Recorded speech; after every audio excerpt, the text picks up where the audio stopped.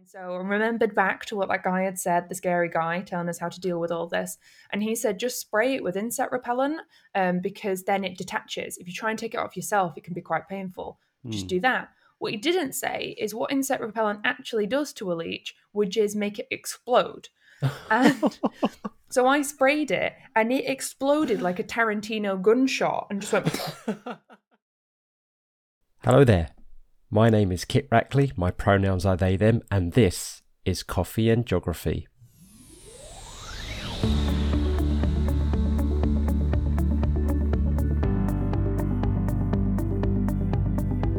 The aim of the show is to get to know, explore, and celebrate the diverse and intersectional range of people on this rock we call home and their love and passions of it. We'll find out why guests identify as geographers, and if they don't exactly, we'll have fun exploring all the myriad of ways that connects their life to geography.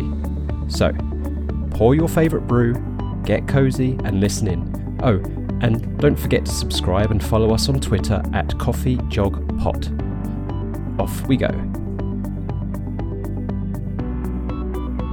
Hi everybody and welcome back to the Coffee and Geography podcast. I am joined by the punk biologist, Lucy Eckersley. Hello, Lucy. Hello, it's lovely to be here. And I have to, Lucy, before we start, I've got to get this off my chest, right? And I did mention this to you in a Twitter feed. Your hair is just stunning. Okay. I'm like goals, like seriously.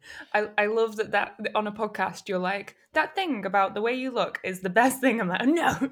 So yeah, for listeners, if you haven't seen me on Twitter or anything like that, I have like very, very bright red hair. Have done for quite a number of years now. It's gone from pink to like an orangey and now it's bright red. And it's quite sweet because it appears to be a really good way. People are learning how to socialize and talk to each other again because the amount of people who come up to me on the street and they'll be like, can I just say, I really like your hair. And I'm like, oh, well done. Yeah, thank you. You did a talking to someone. Yeah, I know it might have been cringe to some people, but seriously, I mean, I come at it from a different angle. As a fact, it's not just like, it looks great. It also is like goals for me because I love, because I am trying to grow my hair out naturally. And when I was wearing hair pieces, I actually had almost the same similar style. So the bangs and then slightly past the shoulders, and it was kind of brownish red, quite deep red, but brownish red. And then, yeah, so it's just like, I'm looking at it, I'm thinking, that just looks amazing. That's what I'm going to go for. And I do actually need to re-dye my hair back to red again this evening because I'm going back onto campus tomorrow. My God. So, I know. Amazing. But yeah, you're right. We talked about this just before, didn't we? About the social anxiety and just, yeah. But anyway, Kit, stop waffling now. This is why I call myself Jog Ramblings, because I do ramble sometimes. Rather than the hiking thing. Right, so Lucy, you are a wildlife biologist by training and you use your knowledge to talk to young people interested in careers in veterinary and animal sciences. And Lucy is also a presenter and stand-up comic, focusing on stories of fieldwork gone wrong. And I'm not going to let you come onto this show and get away with that. And as an ex-high school teacher, geography teacher, we're going to trade stories later. Okay, so cool. We'll come back to that. There'll be some I have to keep in the bank for my stand-up shows because if everyone hears it and then they'll see me and be like, oh, you're just repeating this again. No, because that's my funniest one. But I've definitely got one written down that I can definitely trade with you. Brilliant. Well, I feel quite privileged in that respect then, but not just the fact that you were going to share one with me, but the fact that you have confidence in my abilities that I actually make this show popular somehow. Yeah. So people can hear it. So yeah, we'll trade tragedies a little bit later then. First, let's talk about what you're drinking then, because we're mapping our beverages to demonstrate just one example of interconnectivity around the world. So Lucy, what brew do you have in front of you? Oh, that is a very good question, and particularly as a northerner. So I don't know if this is completely against the rules, but I've got two. No, it's not against the rules. Okay, cool. Go for it. So number one, which is my thing that I drink probably. I have about 3 a.m. before I can start being a human. Because I'm from North Manchester, it's just a requirement, and that is Yorkshire tea. Snap. Yes, it's the best tea, and it's just I feel like particularly working from home now, the fact that I am 3 paces away from my kettle has meant that my tea consumption has skyrocketed. But I feel like it's just imbuing me with more northern power. I really really enjoy it, and so Yorkshire tea is my number one. And then my second one, which is slightly more ridiculous, I do have to say, is kombucha because Kombucha. I live in Camden now. This is my Camden tea. My hipster tea. So this is one of the Remedy brand, and it's the raspberry lemonade kombucha. And I literally picked it up because I read somewhere was like, oh, it's tea. Oh, for some reason I thought kombucha was. I thought it was like kefir or something. I thought it was yogurty. I was like, oh my god, it's tea. I will like it. And tried it, and then immediately did the same face as the kombucha meme girl of going like, "Oh God, oh no, actually, it's really good," and it's amazing. So would massively recommend, and it's got like probiotic properties because it's fermented, so it's really good for you. So that means it's okay for me to drink loads of it. uh, it's fun. I was so anything that didn't come in a tea bag, like our classic Yorkshire tea that we're that's it. That's it, Yorkshire tea. Now that's the third time you've been mentioned on this podcast. That's it. You are sponsoring us now, right? I'll get in Yes. touch. And the I had the same experience with because I'm like, no, Lipton iced tea when I used to be in the States. Like, no, no, thank you, and all that kind of stuff. But then I went to San Francisco, and I actually lived in an RV in someone's garden for 2 months while I was on placement there, and they grew Amazing. their own. They grew their own veg and fruits, and they made their own kombucha. So they left me a bottle of kombucha on the RV step every few days to keep me replenished, which was absolutely lovely. I was like, "What is this? What is this? What is this?" And when the host described it to me and said the word tea, it was that whole that thing, where the camera pans on your face, but everything falls away. Like, oh no! But I have to say, I had the same experience you did. I was like, "This is actually quite good." It's And now really I good, have, isn't it? yeah. And now I will get high quality kombucha, brilliant. But nothing will ever beat that home brewed. But don't worry, everybody. I'm not converting too far from the classic black tea. Oh yeah, yeah. I mean, Yorkshire tea is the main staple of my diet. It's what I consume Yes. the most of.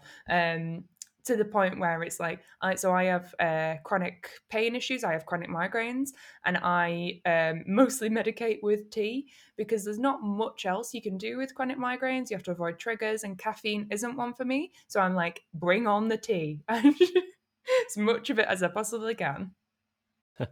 Wonderful. So, the map that we're talking about, where we're plotting all these brews, listeners can find that interactive map on the Coffee and Geography podcast website at jogramblings.com. Now, any of my geography teacher colleagues out there willing to work with me to produce some educational materials from it, give me a shout because. I'm using this as a promotional thing, but also as a segue for you. We've mapped the primary producers, which are the growers, to Kenya, Sri Lanka, Sumatra, Southeast Brazil, Northeast India, and the Azores, which was given to us by Joanna Mendes last episode, the only place in Europe where they grow tea. Now, Wow. you've travelled a fair bit, Lucy. Have you travelled Yes. to any of those places? Do you want me to list them again? So I think so. Kenya was in there, right? Yep. And so I've been to Kenya, specifically to Nairobi, and then into the Masai Mara a couple of times now, specifically because my very good friend Emily Madsen, who is a wildlife biologist still working in that area of doing academia and conservation work, and I'm in teaching people about that now. So I went out there to assist her with her work, but also video some of it. And it was pretty amazing. And I really did enjoy learning about, particularly in the Masai Mara, the different conflicts that are going on there with the Masai people and how science can help make sure that their views are being listened to, because in the past that may not have been something that was happening.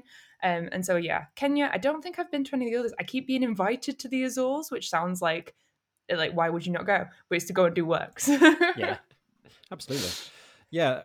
So I've only been to Kenya in transit. I was actually meant to go to Kenya with the University of East Anglia during my second or third year to do some studying out there. But there was a terrorist. You mentioned conflicts, and there was some kind of terrorist incident that year. It was 2000. I think it was 2003, and so we couldn't. But what we did do, we went to South Africa instead. So and we flew into Nairobi, then onto Johannesburg, and then we did some work just outside and inside of Kruger National Park. Oh, So which wow. was incredibly amazing. And I've also had the privilege of going to Malawi as well on a teacher exchange. So yeah, they're the only two places I've been to in that brilliant, lovely, beautiful, diverse continent of Africa. And yeah, it never ceases to amaze me whenever I go there. And as you've just listed in a very, very succinct way, all those different aspects of that you can enjoy, study, and look at when you're in a place and that small little corner of Africa. And as you can guess, Lucy, as an ex-geography high school teacher, Africa is not a country; it's a continent.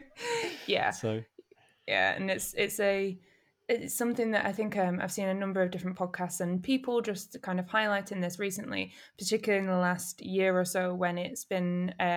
You'll have seen on Twitter anybody who's part of particularly biodiversity or biological groups, lots of things like Black Birders Week or various other initiatives that are making sure that particularly people who live within certain countries are actually having a say in what happens, which, shocker. yeah, shock. Brand new idea of things that should be happening. But yeah, it's been really, really exciting over the last year to be able to see people being given a platform to do conservation and all of the related topics in the country that they know the most about.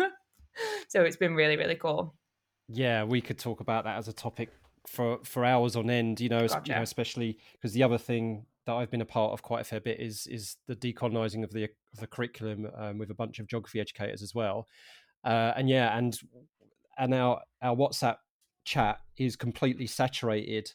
Not because people are taking too much of the platform over, but just simply there's just so much to talk about, so much to do, so much to think about. And yeah, and we talk a lot about for example, indigenous populations and the conservation of land, and how the national park systems, when they're not done responsibly, they are a method of colonization. And Yeah. so yeah, we could go off on that on absolutely forever. I have many thoughts on that. Yes, perhaps we'll have to have you back again another day.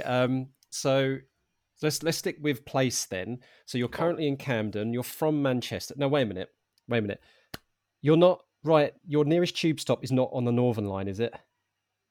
It is. Oh my goodness. Right. Yeah.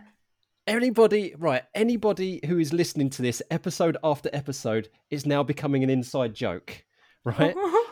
So I think you are the third person, maybe the fourth person the fourth person I think I've had along the Northern Line itself. So yeah, you're just gonna have to listen back to. I'll fill you in after. It is the best tube line though. You get handed your flat cap and you whip it when you step on. You have your pie.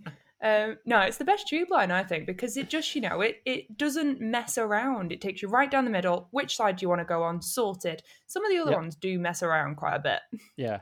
Well, my jaunt was the Central Line. I'm originally from Arlo in Essex, and I used to get on at Epping and go down via the Central Line. But yeah, it's funny. It's so fun. And honestly, listeners, I did not plan this. This is completely coincidental. That you're my 11th guest now. God knows how I've managed this many so far.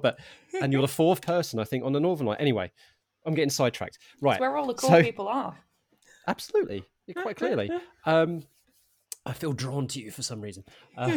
So you're in Camden. You're from Manchester, as you already said. You've been to all these wonderful, amazing places around the world, and we had a little chat actually about your partner as well, which is amazing. You've got all these excellent, wonderful kind of mishmash of places that you've been to and you've experienced, and Japan as well.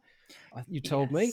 So tell me, how has this all morphed, changed, formed your identity? How has all these places kind of fed into who you are right now? So very, very, very interesting question. Something that I've been pondering about recently because obviously with lockdowns and with being responsible over the last year, I hadn't seen my family for quite a long time. So my parents, when I moved to Japan, which I'll talk about in a minute, my parents actually rented out their house, got a motorhome and went traveling around Northern Europe, mountainous areas, so the Alps kind of regions, and then into Spain. And that really clearly changed their perspective on the world and life and people, which was really, really cool. They're retired, so they were able to do that, which is excellent opportunity for them. Particularly after my mum worked in the NHS for a long time. So it's like, go on a big long holiday. And Well yeah, deserved. they're back in Manchester now, but I hadn't been able to see them for a long time. I didn't go up there for Christmas, which was quite strange. And so going back to Manchester, I was like, it's weird because it really does feel like it's a very important part of who I am. But I also was discussing it with a friend. I don't really feel like being English or British is an important part of my identity. I am, and I am aware of the privileges that it affords me in various different ways, being, English speaking and various other things. But being Mancunian is more what I am. And not in a kind of, a lot of people say, oh, well, which team then? And I'm like, oh, I actually don't care about football. I do not care because one parent supports City, one parent supports United, so I stay out of it. Do Wise. not care. I like other sports, not football. It just causes problems. But Manchester has, in general, quite a open and friendly atmosphere, particularly when I go back there from living in London. When we first went up with my partner, who is from London, I was talking to somebody in, I think, Boots, chatting to them, saying I've been living in London. And after we went, he was like, did you know her?" And I was like, "No." Like, you just talk to people. It's Manchester. Like, come on. There's a lot of people have probably already heard the phrases that come out of Manchester. This is Manchester. We do things differently here, and it's just a little bit of like, come on, sod off with all of your ridiculous ideas of how people should be. Be friendly, Yeah. help each other, care for each other, and build a community in whatever way that is. Independent music, amazing stuff that goes on. So I really love Manchester. I left at 18 to go and work in Japan through the Japanese Red Cross. So I worked in a hospital in Nagasaki, which obviously the vast majority of people who know Nagasaki know it through historical Yeah. events that have happened. Mm. And I lived about 200 foot away from the hypercenter of the bomb, Wow. which meant that I lived very, very close to areas that had signs that were like, this was where the ground level was prior to the bomb, and it would be 2 stories up. And I also live very close to Memorial Park and the Memorial Museum. And I worked at the hospital where there were people there who were telling me stories about what happened because they were of that age. The population in Japan, they live for a really long time. Yeah. So Yeah. quite a few people telling me stories. And the fact that I was living there and everything that people knew about Nagasaki in comparison to what people's ideas are of Japan. Japan people go like, oh my God, is it like so random and like Pikachu everywhere? And is it like all fish? Which, yes, it is all fish, but the rest of it, it's not really. But when you say Nagasaki, people have a very, very different, they're like, oh my God, what's there? And it's like, oh, it is now, it's an incredible industrial area. It's a port because it is on a peninsula. And so it's surrounded by mountains and has an estuary in the middle, which is a really important shipping area for Nagasaki, for Japan in general, and that island that Nagasaki is on. But also, it's got some really interesting other historical bits because part of the area was taken over by the Dutch. So there's an area called Huistenbosch that looks literally like somebody nicked a bit of Europe and put it in Japan. Hmm. It's so bizarre. You're like Yeah. Japanese style. Oh my God, what's that?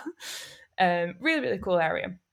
So living there and living in a place where I don't know why I even thought people might speak English. Why would they? It's Japan, Lucy. Why on earth would they be talking in English?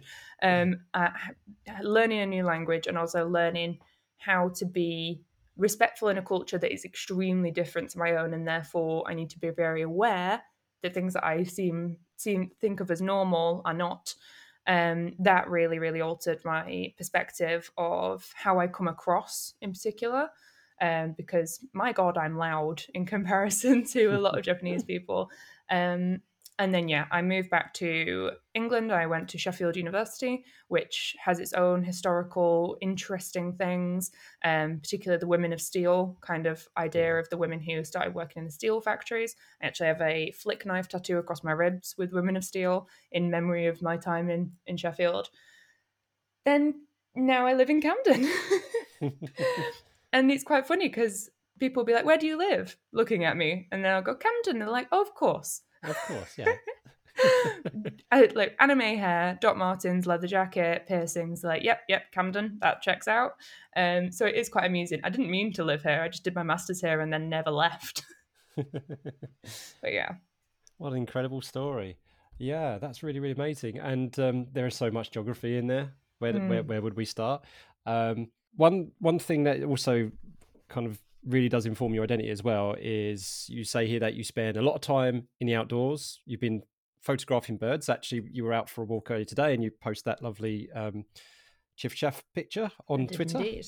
Yeah, and you love to learn about the processes that make the landscape, especially how it impacts biodiversity. Okay, now you said that you like communicating this in educational stuff. So I'm gonna go and try and work in a planned disruption because a couple of episodes ago there was my youngest gate crashed my chat with geography teacher Helen Young.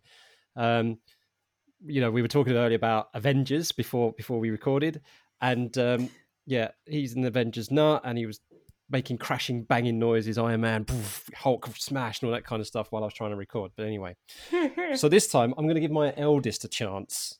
So let's bring in my eldest. My eldest is actually already known in the geography teacher community because you've actually been a part of a teach meet, haven't you? Yes, I have. Right. So this is Theo. Everybody, say hi. I'll put this in your ear so you can hear Lucy. Mm-hmm. Hello.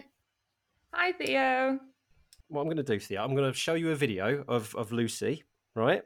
And I want you to have a little listen. I know you love this kind of stuff, but I want you to then tell Lucy what you thought of the video. Are you ready? And then I'll tell everybody what it is. So this is Lucy here. So if you look at this screen, and Lucy will know which one I'm doing, which is the one titled CBBC Expert Presenter Search Submission. Right, you ready? Hey guys, I'm Punk Biologist and I am obsessed with nature, from skulls to creepy crawlies. See, when I was a kid, I saw a TV show where a cheetah got on a car and did a poo through the sunroof onto the presenter. And I thought, I want that job. I'm so excited. I can tell. Since then, I've been travelling the world from Camden to the Masai Mara and getting stuck in my own kind of way. See, nature isn't... Right. So, what do you think of that then, Theo? Well, I liked it because as one of the kid geographers, which is a group called Mini Geographers, I came up with that name. Nice. and I am really into geography. When I was back there, I was writing a story about the Great Fire of London, and that is geography and history, which is two bits of geography, because history and climate change and lots of other subjects are part of geography. And when I was over there, I heard you and Dad talking about you traveling in the world, and that's super cool. I would like to do that when I grew up. Oh, I'm sure you will. And it's really, it's very mature thought of the fact that you've said all of those subjects kind of interconnect. You're right. You learn them maybe separate at school, but they all play a part in each other. And most of history is dictated by geography. And that's really, really cool. Yeah. That's amazing. Yeah. This is completely unscripted, everybody. Theo had complete free reign to say what they wanted. Right, Theo, the next thing that me and Lucy are going to talk about is something that you really, really, really, really, really love, right? You like watching cartoons, don't you? Yes. You like watching anime cartoons. So does Lucy, right? So you've been watching, you've finished the whole of Avatar, The Last Airbender, haven't you? Yes. You've watched a bit of She-Ra, which is... for obvious reasons, I love to. I want you to tell Lucy, what is your favourite Studio Ghibli movie? Ponyo. You like Ponyo? Yeah. Ponyo. That is a very, very good one. I think that's a That's definitely up there. I think my favorite. Have you seen Princess Mononoke? Yeah, that one's my favorite, but that's because I like animals, and there's loads of animals in that one. Yes, definitely. Particularly, I like wolves, and there are great big wolves in it, so it's brilliant. And it's also my second favourite movie. Oh yes, yeah, you've got excellent taste then, Theo. Yeah, well, it's not surprising that it would be one of the ones with the environmental message is one of Yeah. your favourites. Absolutely. Theo, thank you so much for being a superstar. Once again, just like in that Teach Meet, you've stolen the show, I think. So thank you very much. It was very cool to meet you, Theo. Bye. Bye. Oh, bless you. Right, you go back to writing your novel. Literally, that is really what they're doing. They are writing a story of, yeah, so there you go. That actually went, I'm a bit relieved. That went well. That was extraordinary. And yeah, the fact that they know already that the subjects that they may be being taught very, very separately, because they are taught kind of in isolation, particularly when you get into secondary school. I know they're not there yet, but they start to become like, this is your biology, this is your geography. Oh my goodness, but yes. they're so interconnected, and it's a real shame that it's not talked about more, because then you can start to think about, okay, well, how does politics influence biodiversity? It does massively. So yeah, that's a really, really cool mindset that they've got at such a young age. I don't try to, or my wife and I don't try to press that on. I mean, naturally, as an educator myself, I will take every single as probably you do. I'll take every single opportunity to say. I mean, well, actually, you do know because you've done it so eloquently and lovely so far in this podcast. Like you went on that lovely kind of thing about the Nagasaki area, and it was like I was like, I didn't know half of that stuff. That's amazing. So yeah, you know the feeling of taking every single opportunity, and that's really what we've done. So freezing things in blocks of ice to try and teach about glaciation and stuff like that. So that's pretty cool. I like that. yeah, well, it was this one's self-discovery. We did a play thing called Imps. Shout out to Rachel Baker. Hi, Rachel. Hope you're doing okay. Where it's like this kind of exploratory thing where you just go around and you just play with stuff. So she'll set up skittles with on a rocking pendulum. So you've got to try and not, things like that, and then or paints and then things like that. And one of the things she did was have blocks of ice with food coloring in a pipette. So warm food colouring. So you just drip it in that. And actually, I noticed when Theo was playing with that, I said, hang on a minute, moulins are being created, because puddles of meltwater are sitting on it, and then it's actually drilling holes through the ice. And I was like, oh my God. I was like, it's a shame I'm not a teacher anymore. I so would have done that now. So, but yeah, and then so this one knows how glaciers melt can be accelerated from that process just by simple exploitation. That's not even a word, exploration. You want to say something? Oh, okay, everybody, we're back. Coming in. Uh-oh. That's it. It's right. Okay, you're going to be the new host now. But I don't have any more. Now. Yeah, I don't have any more cookies to pay you with, though. I know. Right. Okay. Here's Lucy again. Right. Go on in. I'll just hold it here for you. All that Daddy was saying when about the glacier things and the pipettes that they actually melted the ice that drilled through the holes that drilled to make the holes in the ice, just like glaciers, and that was from on my 6th birthday when we went to Rachel's house and she had a little party, like a mini imps session. Yeah, that sounds so cool. That's an amazing thing to be doing by your 6th birthday. That's really, really awesome. You're nearly 7, right? Yeah, I'll say happy birthday early from me. But that's really, really cool. Oh, that's right. Well remembered because Rachel couldn't do imps as normal because of coronavirus, so she set up an outdoor imps in her garden in her house, and then had families come over one at a time. That's right. And then we went over for your 6th birthday. Yeah, I forgot about that. It was a nice, lovely sunny day. Yeah, you got better memory than me. Right, amazing. Off you pop then. Thank you. Oh my goodness me, you're enjoying this way too much. I don't know where you get it from, Theo. Amazing. Right. Okay.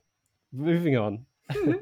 So you do a bit of stand-up comedy, and particularly one of the things you like talking about is field trips gone wrong. So right. Yes. Okay. Field trips gone wrong. Who's going to go first here? Would you like to go first, or shall I go first? So I've got kind of two in my head. One, which is just, they're both just amusing, because when you do ones that are like, oh, this is like a serious issue, people are like, oh, okay. It's not necessarily the main thing you want to bring up. But the two funny ones, and I can start with one from Kenya, Okay. if that's all right. Yeah. So this was the second time I'd been out with my friend in Kenya, and she spends her time driving around in a fantastic Land Rover that brakes quite a lot. We actually managed to once, the fan belt broke, and we managed to just be literally outside the mechanics. There was the nearest mechanics for about 40 miles, probably even longer. And we were like, oh my God, we're literally right outside the mechanics. And it's just one building next to the Predator hub. So yeah, that was quite amusing. But we were mostly working from her base, which was in an area called Talek. But then we needed to go up to the Mara Triangle, which is further away, and do some work up there. So we went camping. We took a 2-man tent that was just one of those like kind of little ones, comes up to about your waist if you stood up next to it. We had all of our stuff in there. And we went out in the morning. After hearing some lionesses when we woke up, I was like, what is that noise? She was on her iPad and she was like, oh, it's lions. I was like, what? Sorry, what? We've got like nylon between us and it's lions. We went out. We had actually had some drinks the night before with another group of researchers. So we were a little groggy, and we did actually end up getting we had 2 buffalo run at us through the long grass, which really woke us up. That was great. So completely awake after that. We hid behind the car, and then after a full day of checking the camera traps, we came back via the researchers' tent that we'd been at the night before, and they were like, are you guys all right? Your tent looks really flat.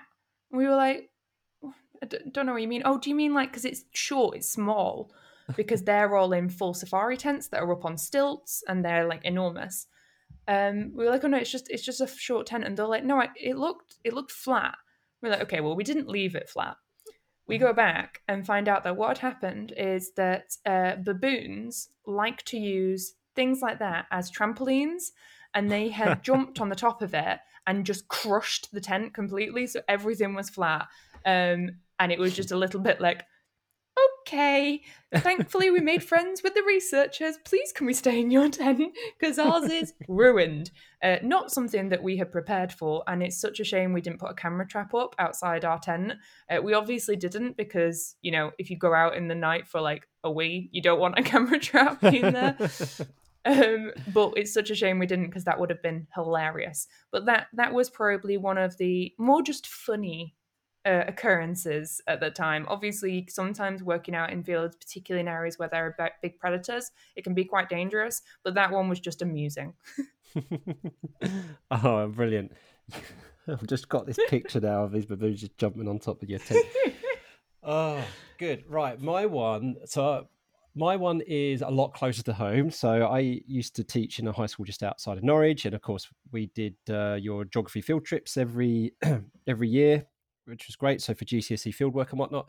And one year we decided to go to Thetford Forest, which was great, fantastic, because there was a lot of things we could do. We could look at the management of the land, how it may conflict or not with tourism, how it might be synergetic with tourism, all that kind of stuff, all good. And we had this elaborate plan laid out, because the way we used to run field work at our school is that we used to have the kids lead it. So the Saturday before, I went out with a group of student volunteers, and I taught them all the techniques they to use, you know, all the sampling techniques and how all the equipment works, stuff like that. And then talked about logistics of the day, where the drop-off points was going to be, how to work the GPS, Garmin stuff, etc. So it was all great. It's like, this is fantastic. Came to the day before, and there was looked at the forecast. I was like, uh-oh, this isn't too great. But there was a chance of isolated thunderstorms. And now, of course, 9 times out of 10, fine, you know, it will hit the next town, village along, and you'll miss it completely. So I'm like, well, we're going to go. And we had already been in massive conflict about when we were going to go out with the other teachers anyway. So I was loath to reschedule. So off we go. We pull onto the A11. We had just can see Thetford Forest coming into the distance. All of a sudden, there was this big flash and a lightning bolt in the distance struck the forest. I was like, this isn't great. This, in fact, maybe it will. We keep going now. Maybe it will clear by the time we get there. Maybe it will clear. Get into the forest. All of a sudden, there's this massive bang because a lightning bolt had struck a tree we were passing by as we were driving. Oh my God. So it's like, and then the kids are actually screaming, it's almost like the bus was toppling over because of the amount of screaming, which obviously it wasn't. But so then we pulled into the, we were going to be linking up with the Forestry Commission. And so I pulled into the office. The kids are like, so we just want to go back. We just want to go back. I rang the deputy head and I said, this is the situation. It is clearing up. We got advice from the Forestry Commission to say, what do you reckon is safe, is not safe? So we had to change the entire itinerary of the trip despite all of that. So we did do it, but the kids were soaking wet. Plenty of my trainers are ruined. Good, because I never said you should wear trainers anyway. But it was worth it because there was this one moment which was brilliant, and I'm going to name this kid because he's above the age, he's over 18 now, so it doesn't matter if I mention his name. Harrison, you are a diamond, right? Because what Harrison did, we were trying to measure the turbidity of the water. I can't remember what the thing is called now. We dropped it in off of a bridge into the river, and then it fell off its string and went bloop straight. Harrison decided to wade out into the middle of the river. Oh. You could see the point where the water rushed into his welly boots. He retrieved the instrument, though, came back, but he absolutely loved it. He said he loved the trip. So I mean, that sounds Harrison, great, yeah. Yeah. So that was my fieldwork disaster. But yeah, do you want to say your second, or are you going to save it for? So I'll tell you about it, kind of more vaguely than okay, just between us. Yeah. In my comedy sets, it does come up because it is just minorly ridiculous. Essentially, I was doing some field work out in Borneo. This was during my undergrad, and before going into the rainforest in Borneo, so we were in Malaysian Borneo, the northern-ish part of the island. We were in Kota Kinabalu for a little while, and we had a discussion with somebody who's telling us all about how to survive in the rainforest, because there's a lot of dangerous stuff there. And it was like, let's scare them. It was saying things like, oh, there are all of these like spiders, there are all of these snakes. There is this tree that if you were allergic to it and you walk past it, you'll get a rash. And it's like, okay. And then he'd say things like, and there are elephants and they stampede. So obviously you don't want to get in the way of one of those. But don't worry, because that hasn't happened. Yeah, don't worry, that hasn't happened since like August. And you're like, wait, what? What? And so he was a little bit terrifying. And then we arrived in the camp after an extremely long and very, very bumpy drive because it's just roads in Malaysian Borneo. There's no trains or anything like that. So it's all flight into the world's smallest airport, Lahad Datu, or at least is the world's smallest that I've been at that time. And it was ridiculous because they were just like going, you'll be fine. Like no baggage checks. Just being like, go ahead. You'll be all right. Because it was just a little wooden hut. Got into the camp. We did some really excellent work out in the field. We had a lot of quite amusing, oh my God, look at that amazing hornbill. Let's spend half an hour taking photos of it. And then you turn around and there's like 80 of them. And you're like, oh, okay. We're walking along. It is extraordinarily hot. It's like 38 degrees, something ridiculous. 100% humidity because it's the rainforest. And you're clambering over buttress roots the whole time. And so your comfort level, your expectations massively drop. You're just like, I'm just going to be in pain for a bit. I'm going to be sweating. I'm going to feel gross. I'm going to be in pain. You're constantly covered in bits of fly that has flown onto you and stuck there. And you just, you're getting stuff on your hands and everything. And I was like, something feels a bit weird. And I checked on the kind of just underneath my elbow. And just for, if you're not particularly into the mentioning of blood, maybe skip on like 3 or 4 minutes.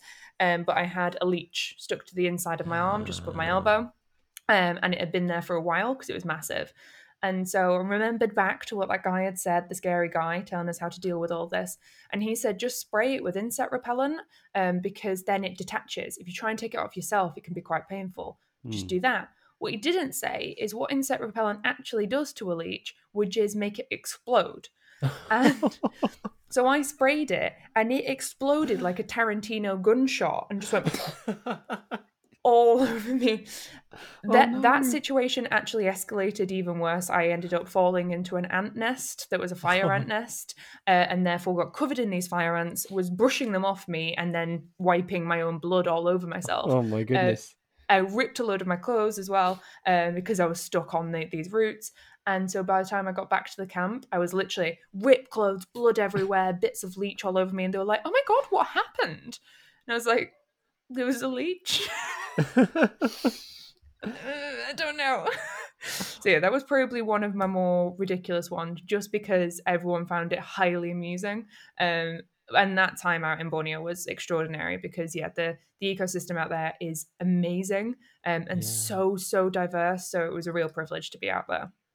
Wow. Oh, Lucy, that's amazing. You brought it. I was just about to ask you, Lucy, what movie was that from? Because it's like that could so be like one of those comedy horror movies. Like, God, I love it. Yeah. My life. Oh my goodness. Right. Oh, how do we move on from that? Now, usually I'm looking at the time now. Usually I would start wrapping this up, but A, I'm having so much fun. B, we're going to give some allowance for the little geographer, the self-proclaimed mini geographer. So I will go on with this other feature, and I guarantee that I don't think anyone's going to be switching off now and getting fatigued on this. So we are going to do this. So we're going to do something called Jog On. And Jog On is where I give you 5 topics, one after the other, and you either say jog on if you want to talk about it, or take a hike if you don't. But here's the catch: you can only say jog on to 3 of them. So if you use your jog ons too early, and like I could give you the last topic that you can't talk about, you might be, I could have done it, whatever. So choose wisely. Okay. And these are completely random. I use a random topic generator to bring these up. Oh God. And so this is not planned. And just to confirm, Lucy, you have not seen the topics in advance. I have not seen the topics in advance, and I'm only mildly worried. Okay, right. So the first topic, and again, jog on if you want to talk about it. Take a hike if you don't. So the first one is tennis. Jog on, because I've had thoughts recently, but also I'm rubbish at it. So that's something. So yes, that one. Okay, so give us 60 seconds to your thoughts on tennis then. So I'm rubbish at it. I played almost every sport you can think of growing up. I think my parents were like, "You're a bit weird. Please go and do some sport and become slightly more sociable." So I did rugby, windsurfing, kickboxing for years, and I did do a bit of tennis, and I am awful.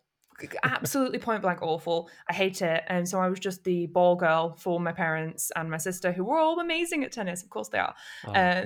And I like doing that because then I could just read at the side of the court and just catch the ball. But there's been some really interesting things coming out recently with Naomi Osaka. And she has been talking about the fact that she's been taking her mental health into consideration and therefore not wanting to do post-match interviews. And there's been a lot of discussions about whether that is in the spirit of sport. And my idea is, yeah. Yeah, it is, because what we're watching, what I hope the vast majority of people who watch a sport are watching it for, is the sport, not the post-match interview. Most of the time, I barely remember them. And also, didn't we have a whole era of Andy Murray being the world's grumpiest person in those? So it's clearly not. It's not a reflection of how good of a sports person they are. But also, it's 2021, surely a mental health reason for not wanting to do something, and somebody saying, "I'm doing this to protect my own mental health," is good enough. And it was just making me quite frustrated. But I don't tend to follow things. The only other tennis take I have is that Serena Williams is amazing. Yes, but you touched on an exceptionally important point, and thank you for bringing that up, because I'm mental health first aid trained, and I take mental health very, very seriously, and I'm very open with my mental health, and I really am pleased with how things have progressed. And you just see, with Naomi Osaka's kind of the thing that's going on, and I'm not going to mention certain celebrity names, but there's that one that just won't go away who commented on it, and just awful about, how things are so draconian in certain aspects, in certain things, and we just need to move on, and we just need to say, look, I don't feel up to it right now, can I? And they're like, yep, fine, no problem. Give us a call if you feel up to it. If you don't, we'll talk to you next time. Exactly, Job done. or making accommodations for people so that they feel Yeah. like it's less pressure. That would be a first step as well. But yeah, I'm a mental health first aider as well, because I also am working in a sector where mental health is really, really important. Veterinary, there is a mental Yeah. health crisis within veterinary professionals because of the things that they have to deal with. And because also sometimes the way that people treat veterinary professionals, because sometimes people see them as like money grabbing, which is a bit random, but it's because we're not used to in the UK paying for healthcare. So when you pay for your animal's healthcare, it's like, oh my god, why is it's so expensive? It's like, oh, That's a good point. like it's not going to the vet. Most of that, the vast No. majority of it isn't going to the vet, and they've trained to do this because they love animals and they want to help animals. I'm not a vet myself, but I work very closely with them and prospective vets, and yeah, so I think it's really important that people are, taking accountability of mental health issues that arise within their sector, and looking at how we can make accommodations to make sure everyone feels welcome. And that is clearly not happening in tennis at the moment. Yeah, well, that's a fantastic tangent, and as I said, great that we got that aired. Now the next topic, you probably might want to say jog on, although you've got 2 out of 4 to choose from. So the actual second topic, believe it or not, is donkeys. Donkeys. Yeah. Oh, you know what? Donkeys are something I might not have. Like, out of all of the animals in the world that I have many, many things to say about, donkeys, I love them, but I think they might have to take a hike. Okay, right. I know, right? So, Which is a shock for a wildlife biologist. God, I hope the rest aren't really hard. no, they're just random, literally. Yeah. So the third topic is farmers markets. Interesting. Okay, I'll say jog on to that. Go for it. So my take on farmers markets is I started to love them when I was a teenager, because in general, we started to look at fancier stuff when I was a teenager, and my parents got quite into environmentalism. They are extremely into environmentalism now. They take a lot of time out of their retired lives to volunteer at local parks and pantries and various other things, and work with the council to look after the environment in our little town in North Manchester, which hasn't had much of that in the past. But so it wasn't there. We were going to farmers markets. It's not that kind of town. We'd go up to near the Pennines, and there'd be places there. But one thing that my thoughts about it now, I think that it's an extraordinary place for small independent businesses to get their products out there. But what I hope doesn't happen is greenwashing, where people are Yes. like, because it's from a farmer's market, this is better for the environment, for animals, for whatever it is. Because sometimes I think that it's not a lazy approach to being more environmentally friendly, but it's a insidious approach by certain companies. And so if you are just selling things and your people are buying them under the guise of them being greener or being more local, and actually they have a different impact on the environment, or the same, but it's just not written on the packaging, I think that could be a real issue. And as we know, businesses and organizations will take advantage of everything. And so I wouldn't be surprised if there are, like, the same things that are sold to Sainsbury's are also sold to people at farmers markets. Well, we're recording this in Pride Month, and I don't need to say any more than that. So, Yeah. but yeah, absolutely. We got quite a decent farmers market here in our market town, and we like also go into the farm shop where my youngest goes to nursery, and literally almost everything they have is local. Like the honey is like from the farm across the road. The eggs are their eggs, and so yeah, you're absolutely right. It's the same as when you go shopping. We've all got pretty good at checking the labels and everything like that. Just carry on that process when you go to your farmer's market. Ask them, where did it come from? Is it your family business? All those questions. They love to talk to you. The ones who are there for genuine reasons love to talk to you about the source of their products and stuff. They do. So because it's their life. Yeah. And one funny thing about farmers markets, when we started to go when I was a teenager, we went to one reasonably close by in the Pennines, and my dad was picking up some sausages. I never really ate sausages at all. I was vegetarian at the time, I think. And so I was like, I won't be having them. And this person started talking about the sausages and about how they keep the pigs and what the welfare conditions are like. And then said, and this will have been from Clive, the pig. And my dad had already bought them at this point. But then he was like, I can't eat them. They're from Clive, the pig. And I was like, I mean, if that's enough of a reason for you not to eat the sausages, maybe expand that. But but it was just quite an amusing thing because then they were in the freezer for a while. He's like, I can't eat the Clive sausages. I can't do it. Can't eat Clive. One of my best friends is called Clive. I'll just put funny things in my head. Anyway, right. So we got 2 left. Okay. You have to jog on one and take a hike on the other. So you could take a gamble on the next one if you really like it, but then the last one might be a dud. Right. Okay. So the 4th topic is, funnily enough, we were talking about, I mean, it's a bit past medieval times, the Great Fire of London, but medieval history, number 4. Oh, I know. I can see really, you're tempted. I'm tempted. I know really, really specific stuff about medieval history. I've got a bit of an interest in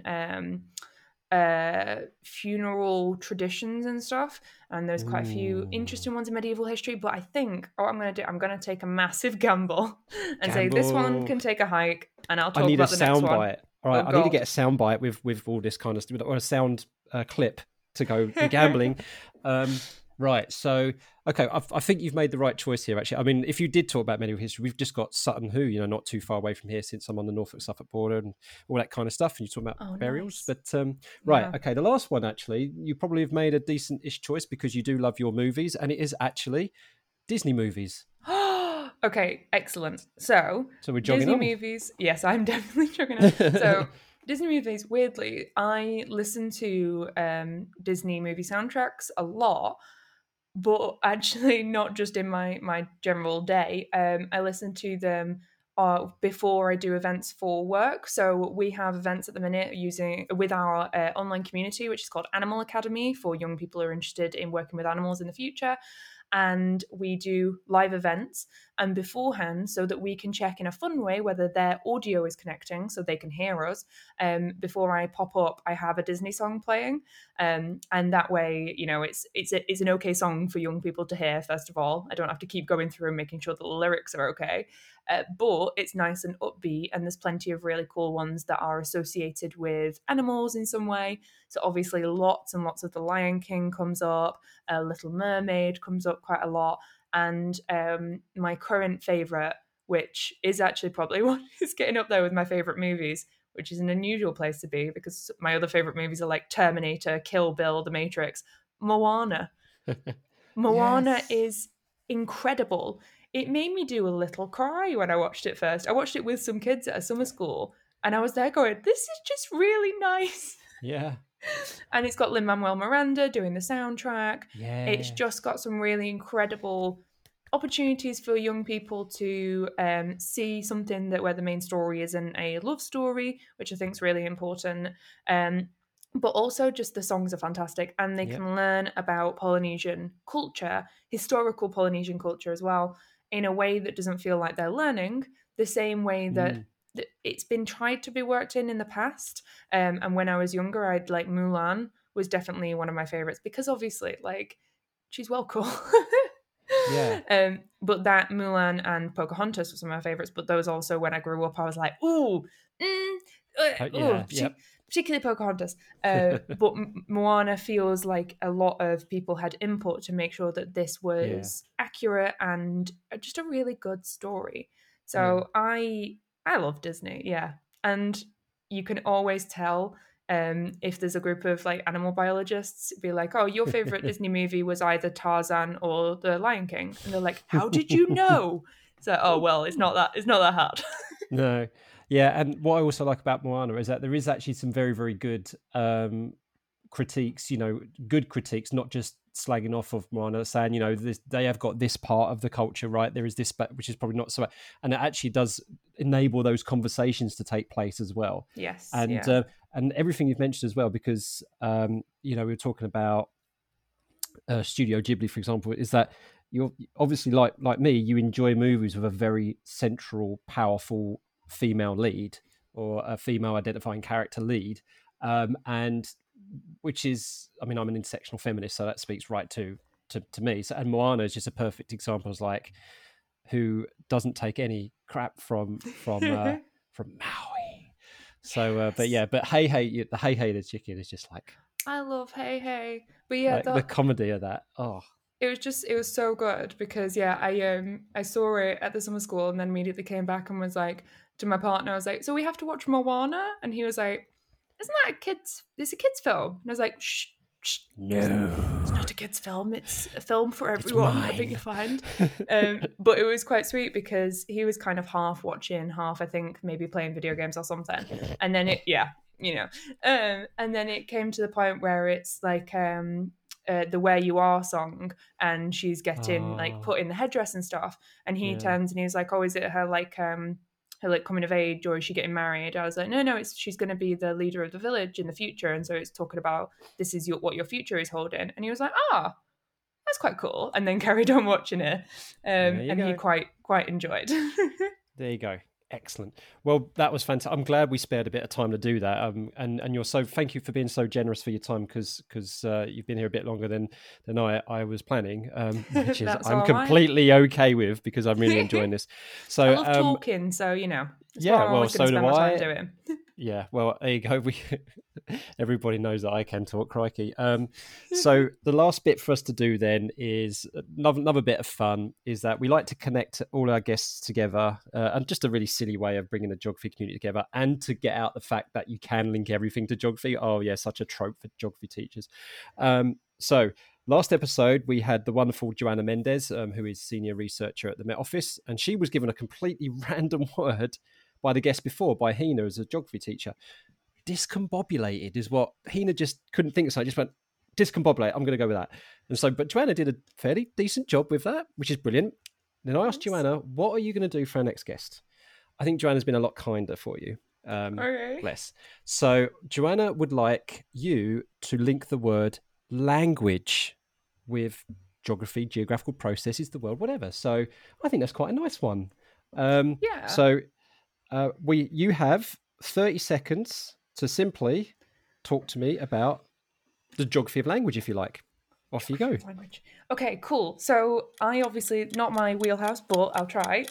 So as far as I understand it, language is pretty linked to geography generally because of the same way that speciation occurs.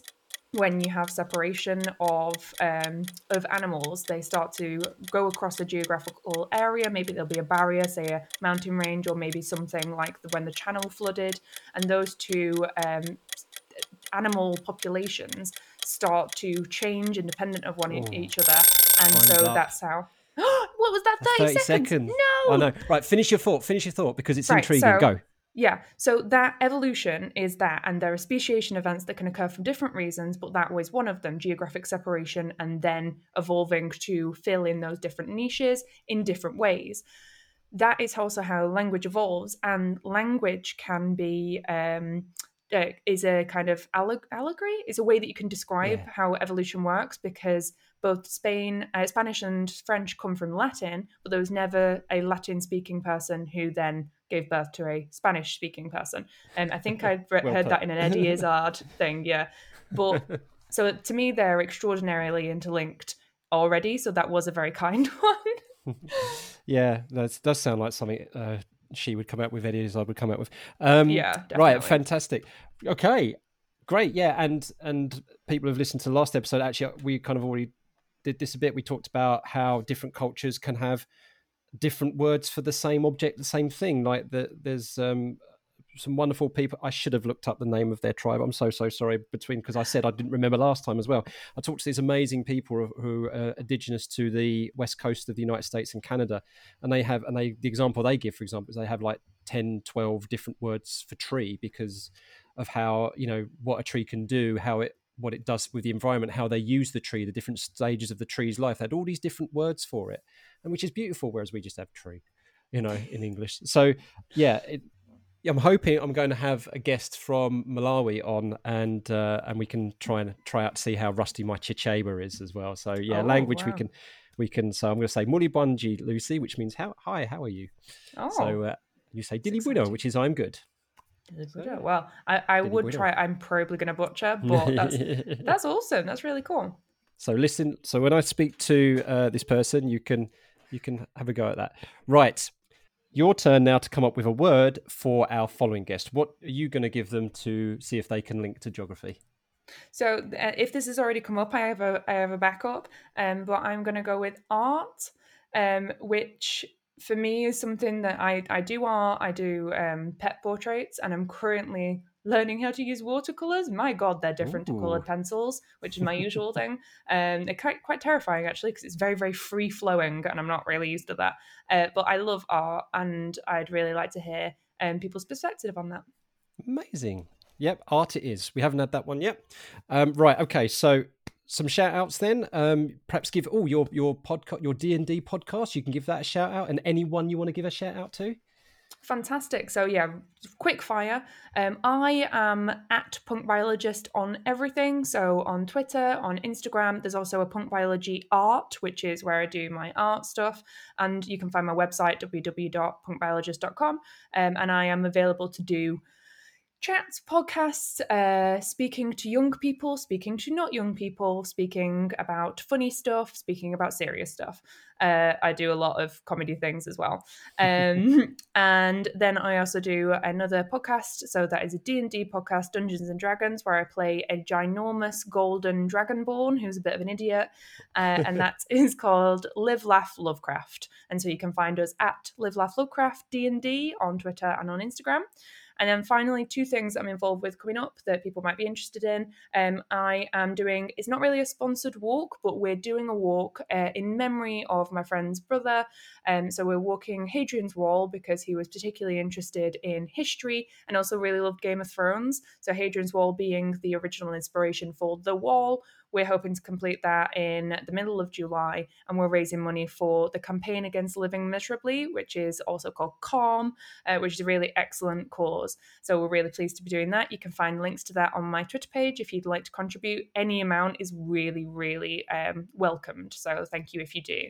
And the very last thing, I am working currently alongside a new app that has come out that's called Caper, so CAPER, and the idea of that is to get young people, children, out into nature without parents or guardians having to consider exactly what activity they'll be doing out there. So essentially, the young people get a video call from a character who may have crash landed their ship in the local park, and they need you to go and find 5 different types of leaf so they know whereabouts in the world they are. They need you to make them a shelter so they can stay in that overnight, and they need you to go and find a worm or a bug or a bird. Nice. And so it's just an app that you can play with. It is free, and it's really, really cool. And I'm going to be being the wildlife person on there soon, so you'll be able to see me on the app. Oh, Lucy, that sounds amazing. Oh my God, right. So now that is a reward for everyone who's stuck with this podcast and listened to it. Now, episode 11, you've just been generously rewarded with all this amazing stuff by Lucy there. Do check all that stuff out. Especially, I know one person who's going to be particularly happy, and that's Mr. Mark Enser. He's quite well known in the geography teacher community because he loves a bit of D&D. So yes. I will it's make a great sure community. Yeah, I will make sure that he knows about that podcast. Lucy, I have had so much fun. Thank you so much for joining me and for giving up such a lot of your time as well. And it's been an absolute pleasure to meet you. No worries. It's been really, really lovely to meet you. And thank you very much for having me on.